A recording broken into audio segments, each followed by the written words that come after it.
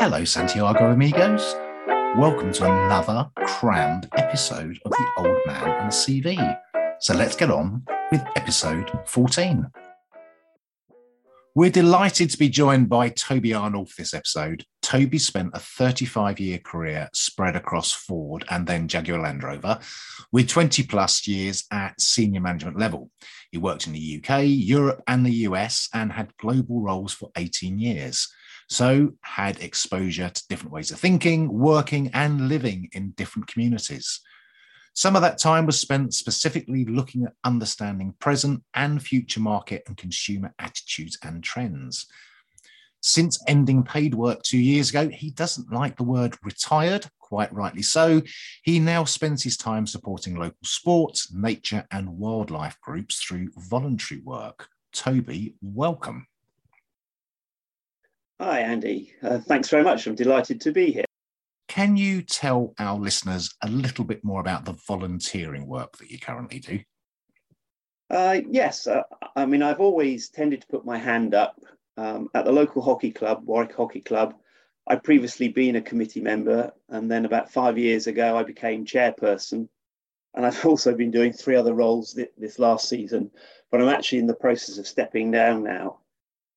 And one of the reasons for that is, as well as to give someone with new ideas a chance to shape the club's future direction, because since stopping paid work in March 21, I've been spending most of my time volunteering in the outdoors, mostly with Warwickshire Wildlife Trust, where I'm a local work party leader for 3 reserves and also work in 3 others further away. I also volunteer with Friends of Abbey Fields, which is a fantastic resource of a local park we've got here. At the Warwick Sports Club in the grounds and buildings, as part of Talisman Square Gardeners, where we've taken a local town centre car park and about a dozen of us have brightened it up with planting. And then Be Friendly Kenilworth, a group that encourages pollinators and residents supporting pollinators.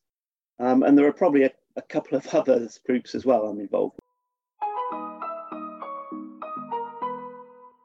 I know that volunteering brings many benefits, such as confidence and purpose, social engagement, and so on. Have you got a few examples of where you've seen that work? Yes. You mentioned confidence, and that's something I had to work on early in my career, but I was fortunate enough to work for big businesses that provide training and opportunities to work in very different teams and environments around the world. So my confidence to work in diverse teams and take the lead grew. However, one of the things I've seen is that volunteer environments throw together people of often very different work backgrounds, from small businesses, council employees, multinational workers, individual entrepreneurs or business owners, people just out of school or college, although retired for 20 years plus. And while some have confidence in new groups and know the latest technologies, others are more reticent to come forward.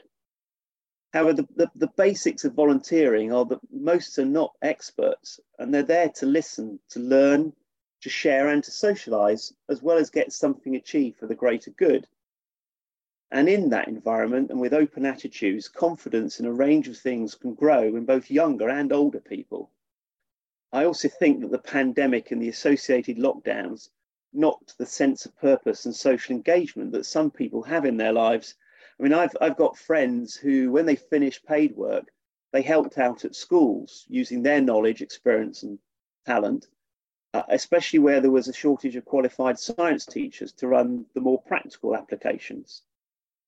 As you sort of look into the background of this, I know the Chartered Institute of Personal and Development and a charity called Education Employees wrote a report a couple of years ago that showed volunteering in schools and colleges can not only help with developing critical employability skills for those that volunteer, but also it can have a huge positive impact on their mental well-being and motivation. And then you get the knock-on effect from employers' perspective. It helps retain their people and become an employer of choice. Whilst the young people are getting exposed to the world of work, the opportunities, core skills are required, and that gives them confidence to aspire. But another area of benefits is just basic transfer of skills. In very simple terms, the brain's just another muscle which needs to be worked to keep it fit. And there are many community groups and charities desperately in need of some skills, which the business world takes for granted. I mean, every community group I know, certainly, that has a purpose, members, and funds to raise and spend needs a chairperson, a treasurer, a membership secretary, somebody to do the communications, coordination, social media and web stuff, somebody to organise events, and then finally a secretary to keep them all in line. But each of these roles benefits hugely from someone who has technical as well as social skills to fulfil those specific roles. But there appears to be a huge shortage of people stepping forward to provide a few hours each week or month for these community groups and charities. There are obvious educational and purposeful benefits, but there are long-term societal benefits as well. And it seems that many other countries do this better than the UK. Why and how are the other countries better at it than us? That's a huge question. But the basic answer is it's down to culture. And some countries have volunteering deeply embedded. For example, if you look at the most recent Charities Aid Foundation 2022 World Giving Index, I know that's a bit of a mouthful, but that report, the top two countries with the highest rate of volunteering were Indonesia and Kenya. And that's probably due in part to the Indonesian principle of gotong royong, where communities help and support each other during times of disaster. Whereas in Kenya, there's a philanthropic tradition and Harambee, which means an event to raise funds for charity, that unites people in times of need, like during the pandemic. And interestingly, in that 2022 World Giving Index for volunteering, there's only one high-income country that occupied in top 10 space, and that's the USA. In my experience of living and working in the US and with many US citizens over the year, there's much more encouragement from a very young age to contribute to your local community in whatever way you can than there is in the UK. And some of this, again, historically dates back to the 1700s when Benjamin Franklin founded the first volunteer firehouse. And today, perhaps surprisingly, over 70% or around 70% of American firefighters are still volunteers. Of course, also there have been spikes in volunteer around things like 9/11 and more recently the pandemic. And you see this in other countries where disaster strikes, unfortunately. However, in America, one of the former presidents, President Reagan, once said, no matter how big and powerful the government gets and the many services it provides, it can never take the place of volunteers. So I think it is truly embedded in US society, that idea of volunteering. Volunteering is woven into the fabric of our society. If you look at sports clubs that you mentioned earlier, they're run by volunteers, grassroots level sports. But I would also say that volunteering is not just for people looking for this short-term fix between roles, is it? Thinking, well, I'm not working at the moment, I can contribute for a certain short period of time. Because I would suspect that there are many people who have dedicated their lives so far to, say, raising a family, running the home, and then there's a new sense of purpose when those fledglings finally leave the nest. What about examples of this? Do you have any examples of that? Yeah, you're right, Andy. I mean, volunteering is good for people to give and receive benefits from at many different times in their lives. It was only recently I was listening to a radio program about someone who'd been very successful in their career ultimately, but when they took a few years out to have their children, it was really very difficult to get opportunities to re-enter the full-time paid workforce.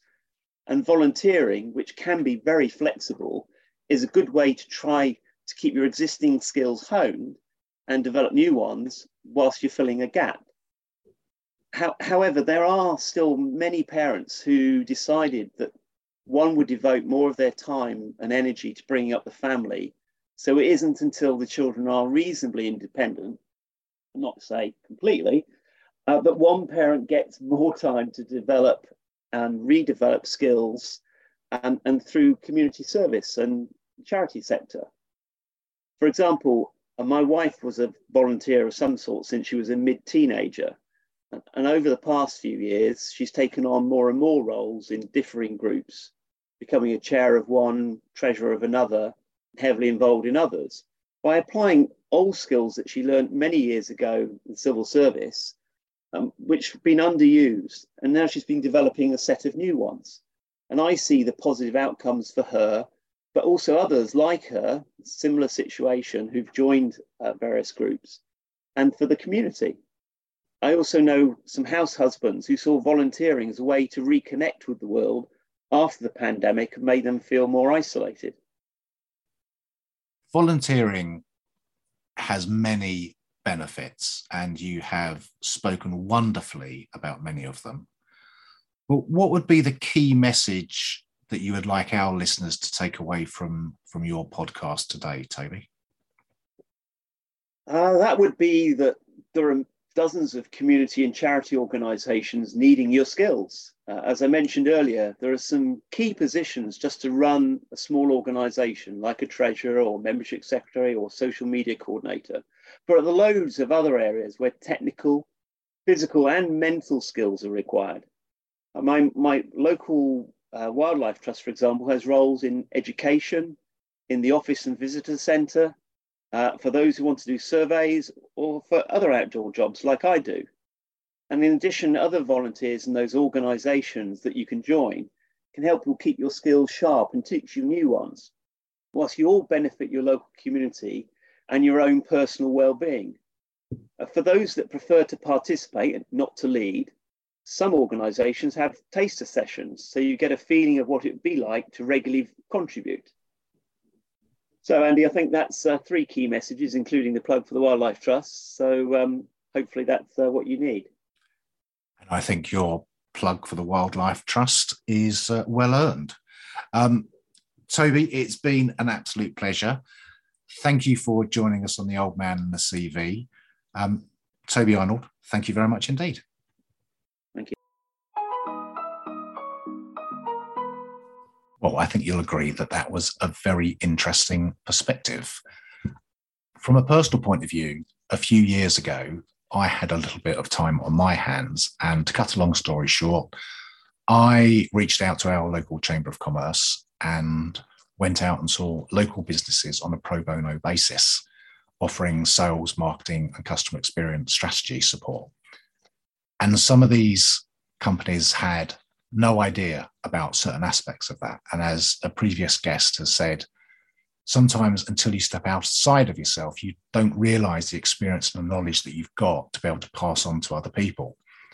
And I can say hand on heart that it was one of the most fulfilling things that I've ever done in my career. So if you do find time to give a little bit of your experience and knowledge to a local business or charity or school where they can leverage what you've got to make their lives better, then I can thoroughly recommend it. It's good for the head and the brain, and it's great for the soul and the heart too.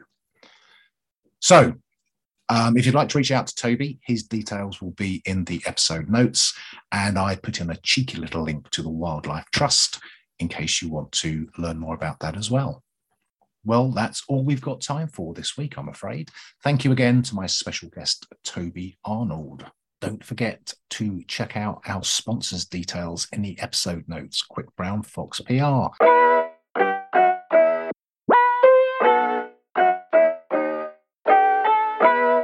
Just time for the credits for the music intro and the idents Abigail Eva Molly 1. This is an Almost Pro production for 23 Magic, copyright 2023. See you next week, Santiago amigos.